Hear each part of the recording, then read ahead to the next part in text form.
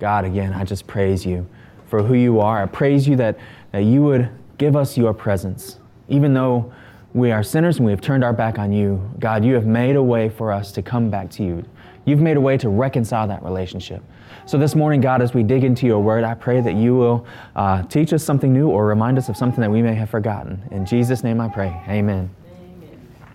All right, we are continuing our sermon series into the post-exilic books. These are the books that were written when the Jews returned from exile. The sermon series title is Depending on God, because as we see these Jews, they're rebuilding their culture, they're rebuilding the temple.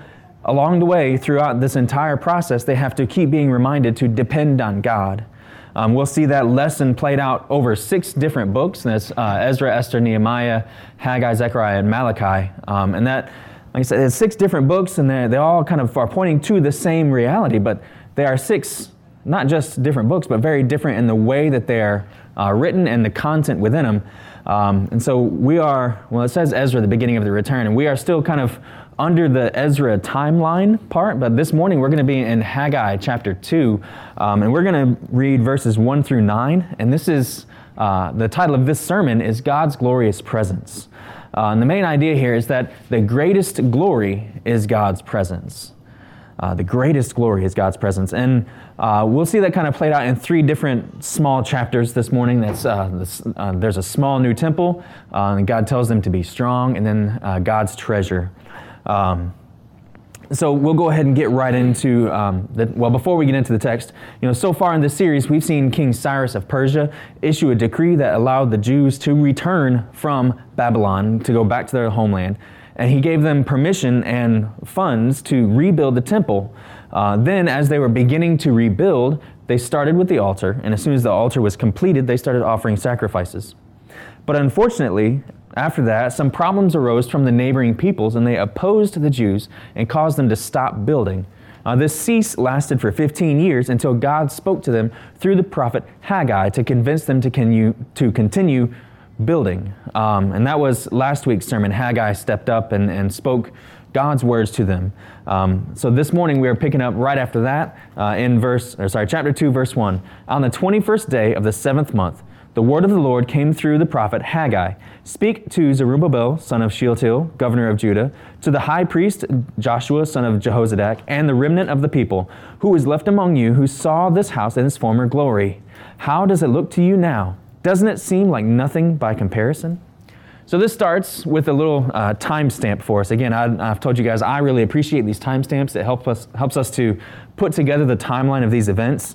Last week, we said we had a look at God's word to the Jews that over the past 15 years they were supposed to be building the temple, and they stopped. And since they weren't doing what God told them to do, God disciplined them. He said, you work and work and work, and you have nothing to show for it. You go out in the fields, and you're trying to be good farmers, and your crop is just not as abundant as you think it should be, or you can eat and eat and eat, and you're still hungry, or you drink and you can never quench that thirst. God says there's a reason for that. It's because I sent you back to Jerusalem to rebuild the temple, and you're not doing that. So since you're not being obedient, here's the discipline.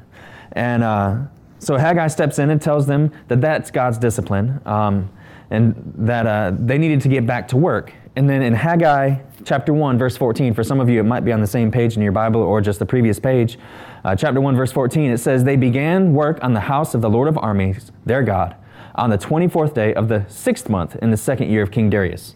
So that was the 24th day of the 6th month, is where we left off. But now we're picking up in this verse the 21st day of the 7th month.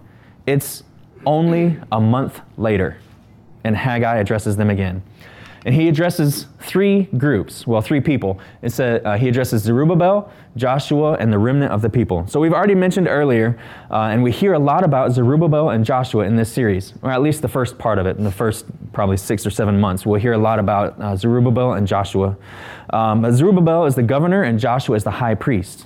The remnant of the people, those are all the people who returned from Babylon with them.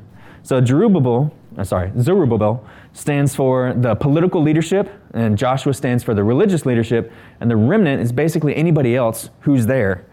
So God is telling Haggai that this message is for everyone. It's not just for the government. It's not just for the priests. It's not just for the regular people, the laity. It's for everyone. So the message here that God starts with, he starts with a question. Who is left among you who saw this house in its former glory? So we talked about this point a couple weeks ago, but just for review, I want to go back and read it. Back in Ezra chapter 3, verse 10, it says, when the builders had laid the foundation of the Lord's temple, let me skip a little bit there, it says, many of the older priests, Levites, and family heads who had seen the first temple wept loudly when they saw the foundation of this temple. So before the Jews stopped building for fear of their enemies, they had finished the foundation of the new temple. But as soon as they finished the foundation, some of the folks who remembered the original temple started sobbing and crying out in protest because the new temple was going to be much smaller than the old temple. So the original temple, Solomon's temple, it was big and it was beautiful. It measured 90 feet long and 30 feet wide and 45 feet high, and it was beautifully decorated. There was hand-carved stone, and there was a lot of it was overlaid with gold, and it was just beautiful.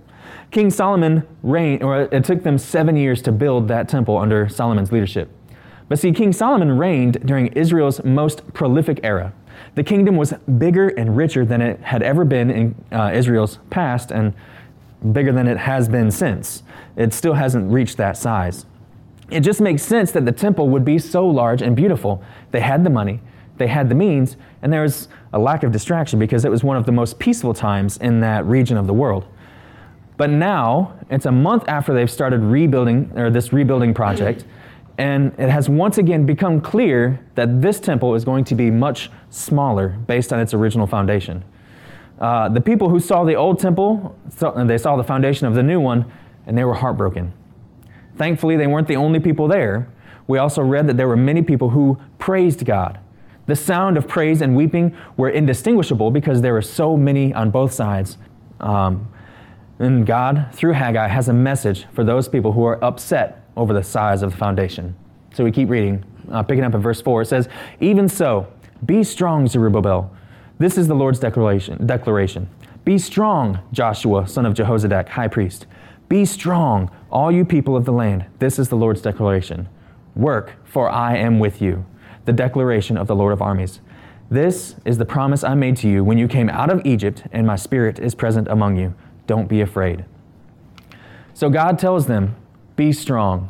Tells all three groups, be strong. We read that 3 times in this passage, be strong. So these 3 recipients that God told Haggai to give this message to, they're now getting to see the message, or we now get to see this message that God has for them. And I'm going to say it again, be strong. This command is similar to what God commanded Joshua at the end of their wandering through the wilderness right before entering the promised land. So back in Joshua chapter 1, verse 6, it says, be strong and courageous, for you will distribute the land that I swore to their fathers to give them as an inheritance. Above all, be strong and very courageous to observe carefully the whole instruction my servant Moses commanded you. Haven't I commanded you? Be strong and courageous. Do not be afraid or discouraged, for the Lord your God is with you wherever you go. See, the Israelites were afraid to enter the promised land because of the people who were already there. But God told Joshua to be strong. But it was more than just a commandment to be strong. It was paired with a promise. Look in verse 9. God not only told Joshua to be strong, he gave him the greatest source of strength anyone could ever ask for, God's presence. It says, be strong. Do not be afraid or discouraged, for the Lord your God is with you wherever you go. Now, that's another similarity to this passage back in Haggai.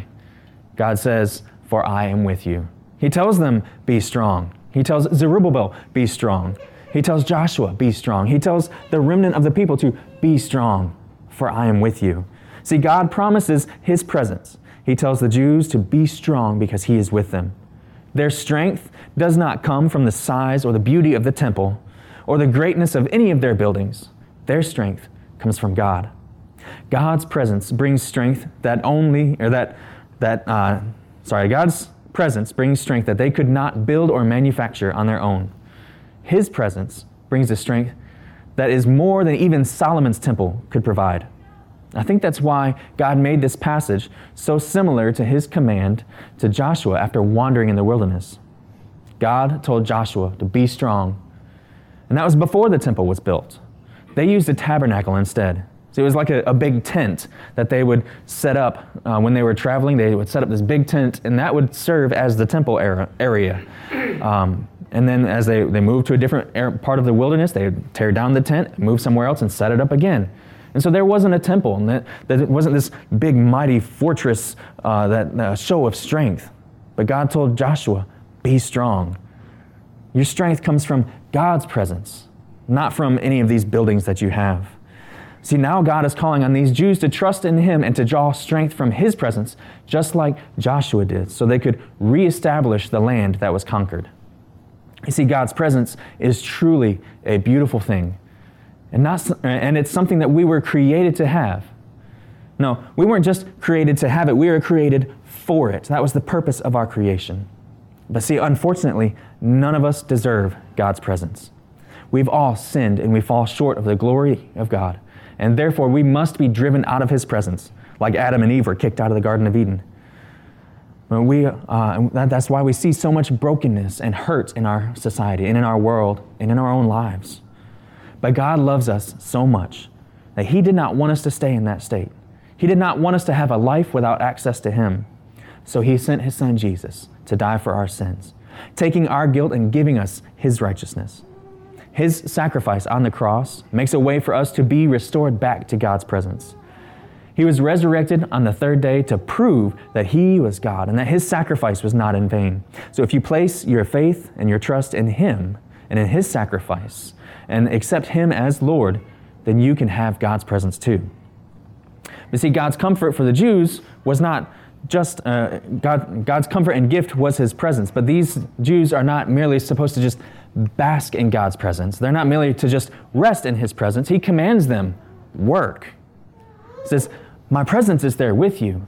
Be strong, my presence is there with you, but don't be lazy. Work. Yes, Sabbath and rest, it's important for us. It's important for our souls, and it's important for our walk with God. It's important for our health. But too much rest is not good. Too much rest is just, well, that's laziness. So God has given these Jews a job to do, and they're to rebuild the temple. They can work confidently knowing that God is there with them. In the same way, we must remember that God has given each of us a job to do, our own personal ministry. To go along with that, God has given us as a church a job to do as well. Yes, we should be coming together to worship, to grow, and to learn. We should be coming together to rest and to Sabbath in God. But that's not all that church is about. It's about coming together to do God's work. God has called us to make disciples individually and as a group. I know I talked about this last week, but the call to make disciples was Jesus' final words to His disciples, and one of the focuses of our vision of worshiping God by making disciples through the gospel of Jesus Christ. It is God's presence that gives us the strength to work toward that vision. Let's keep reading. It says, for the Lord of armies says this, once more in a little while I'm going to shake the heavens and the earth, the sea and the dry land. I will shake all the nations so that the treasure of all the nations will come, and I will fill this house with glory, says the Lord of armies. The silver and gold belong to me. This is the declaration of the Lord of armies. The final glory of this house will be greater than the first, says the Lord of armies. I will provide peace in this place, the declaration of the Lord of armies. So God says that the treasures of all the nations will come, and I will fill this house with glory. See, this prophecy, I think, has a twofold fulfillment. First, we can think of the New Testament era. And see, the Roman Empire was the largest empire that history had seen yet, and it was brimming with all sorts of different people groups. In that time, King Herod's building projects included the expansion of the temple, where it rivaled Solomon's temple. When King Herod was done, the temple during Jesus' era, during Jesus' time on earth, was comparable to Solomon's temple. But I don't really think that's the main fulfillment that Haggai is referring to here. Well, before we get to that, I want to talk about something I haven't talked about in a little while here. And it's a phenomenon that we have to keep in mind when we're reading Old Testament prophecy or even New Testament prophecy. It's called prophetic telescoping. All right, this is the principle that says when a prophet gets a vision from God and he's looking into the future, sometimes he has a single vision that has a couple different fulfillments that might be separated by hundreds of years or even thousands of years. You could think of it kind of like this. This was explained to me when I was a student at Liberty University, and it fit well. You know, Liberty's in the mountains of Virginia. So you can think of it like this. When you're going on a road trip and you see the mountains off in the distance, you don't see, you know, individual mountains as you're looking. You see this big group of mountains. And from a distance, it almost looks like one big single object. But then as you get closer, you realize that it's not just one big single object. There are several different mountains, and they're separated by lots and lots of space, many miles in between them. But you know, when you're looking off in the distance, if you have one mountain behind another one, it could almost look like the same mountain. But then you get up closer and you get between them and you see, oh wow, that mountain's way over there and that mountain's way over there. And so when we're looking at Old Testament prophecy, the same thing happens when it comes to fulfillment. Sometimes they have these twofold fulfillments where, you know, the prophet is looking into the future and he sees what might look like one event to him, but then when we're looking at it now in our time frame, we're at in a different point in history, so we have a different perspective. And so we might see, okay, well, there is a partial fulfillment here and there's going to be another fulfillment in the future. I think that's what's happening here. God says, I will shake the nations so that the treasures of all the nations will come and I will fill this house with glory. I think there's a partial fulfillment with that in the New Testament era during Jesus' time on earth.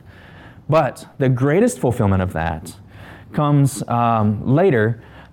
We'll actually see it when we study Zechariah, who prophesies about the end of time, when God fully defeats his armies and fully reestablishes his kingdom on earth.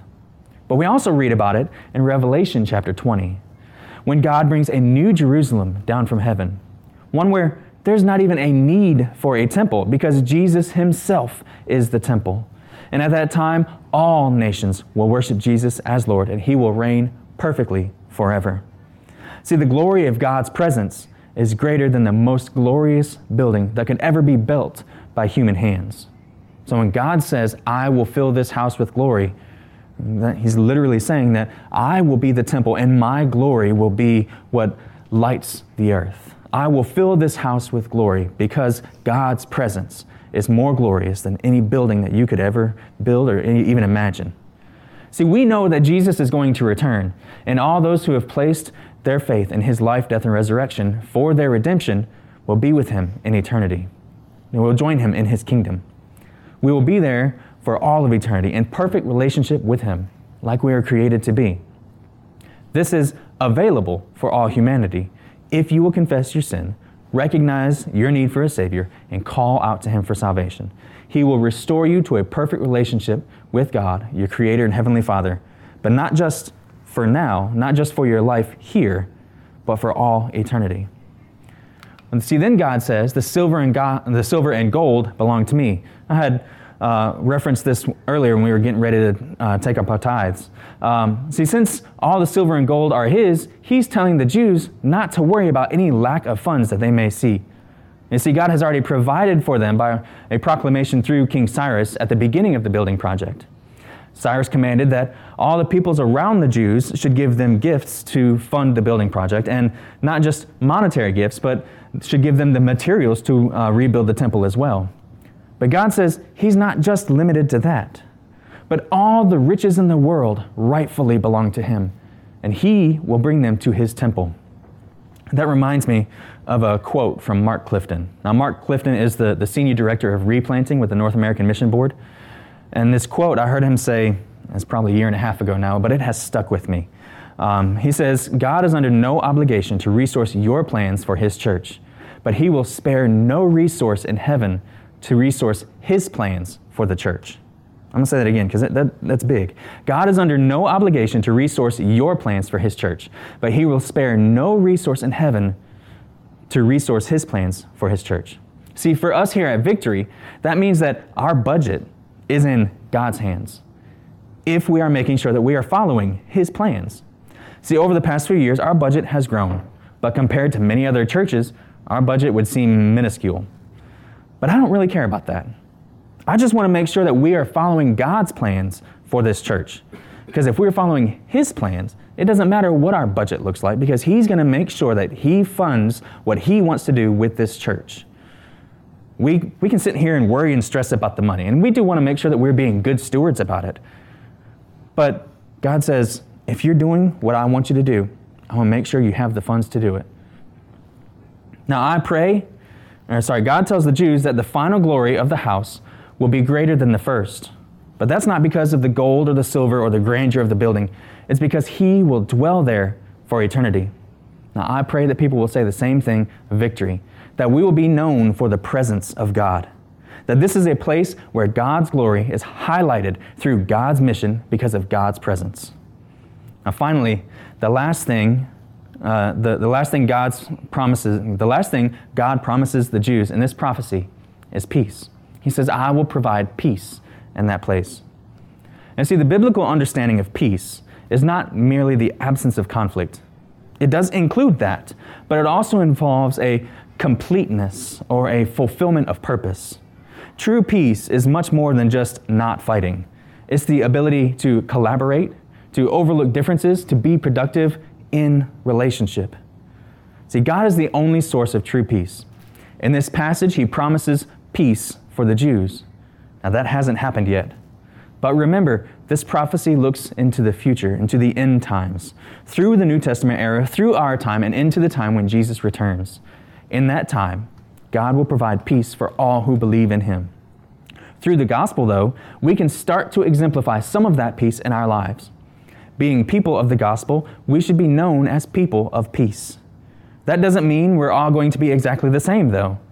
But that does mean that we can use our differences as an advantage to be more productive. And see, next weekend, the San Francisco 49ers and the Kansas City Chiefs are going to play in some game. No, I'm just kidding. It's a big game. I'm really excited about it. They're going to play in the Super Bowl. I wish Green Bay was going to be there, but they're not. But anyway, those two teams are made up of a bunch of different people. See, Jimmy Garoppolo, he has a very specific skill set that makes him a really good quarterback, but he shouldn't be playing tight end. They've got somebody else for that. That position requires a totally different skill set. And George Kittle is a great fit for that. He's a great tight end, but he does not have the skill set to be a defensive back. They've got Richard Sherman for that. He's got that skill set, and he's really great in that position. But those three guys are great at what they do, but they're probably not the guys that you want making business decisions for the 49ers. They've got John Lynch to do that. See, it takes a lot of different people and a lot of different skills to make a successful football team. In the same way, it takes a lot of different people with a lot of different skill sets to successfully meet the vision that God has given us here at this church. A lot of different people with different skills and different personalities working together to make disciples. So, what application do we get from this passage? Our application always comes from our definition of a disciple and our three indicators of a disciple, the knowing, being, and doing. First is to know that God's presence provides power and peace. True strength is a byproduct of God's presence. In the wilderness, God told Joshua, "Be strong, for I am with you." In this passage, God tells the Jews, "Be strong, and I am with you." In our church, the power to stand up to spiritual warfare and to carry on the work of the gospel comes from God's presence. Real peace only comes from God's presence. God promises peace when he returns, but we don't have to wait for that. Jesus gives us peace and the ability to carry that peace into our relationships. But most importantly, Jesus gives us peace with God. The second application point is to be restored to God's presence. We were created to be in God's presence, but because of our sin, we're separated from him. We're thrown out of the garden like Adam and Eve. We have chosen enmity with God when we choose to sin. But Jesus came to restore us. Through his perfect life and his perfect sacrifice, we can be restored to God's presence and God's favor. His presence is the greatest present we could ever imagine. So place your faith in Jesus and be restored today. And finally, the do is to work. Now there's an exclamation point here, but that's not here out of frustration or anger on my part. Back in verse 4, when God is telling the Jews to work, there's an exclamation point there to indicate urgency. And that same urgency carries to us. Work together to make disciples. That doesn't mean we're all doing the same thing, but we as a body are all doing different things working toward the same goal. Our goal and our vision is worshiping God by making disciples through the gospel of Jesus Christ. Through working together for the mission of God, we demonstrate the peace that God gives to us, and that will be perfectly instituted when He returns. Let us pray. Heavenly Father, again, Lord, we just praise You for who You are. We praise You that You would forgive us and come and give us Your presence. God, we thank You that You are a God who loves and a God who has made a way to restore the relationship that we broke. Father, I ask that You will help us to know that Your presence provides power and peace. Help us, God, to be restored to Your presence. And Lord, help us to work together for Your glory. In Jesus' name I pray. Amen. So we've come to our point of response. And you can respond right where you're seated, or you can come to the front and pray at the cross, or you can come and pray with me. But please do not ignore the calling of the Holy Spirit this morning.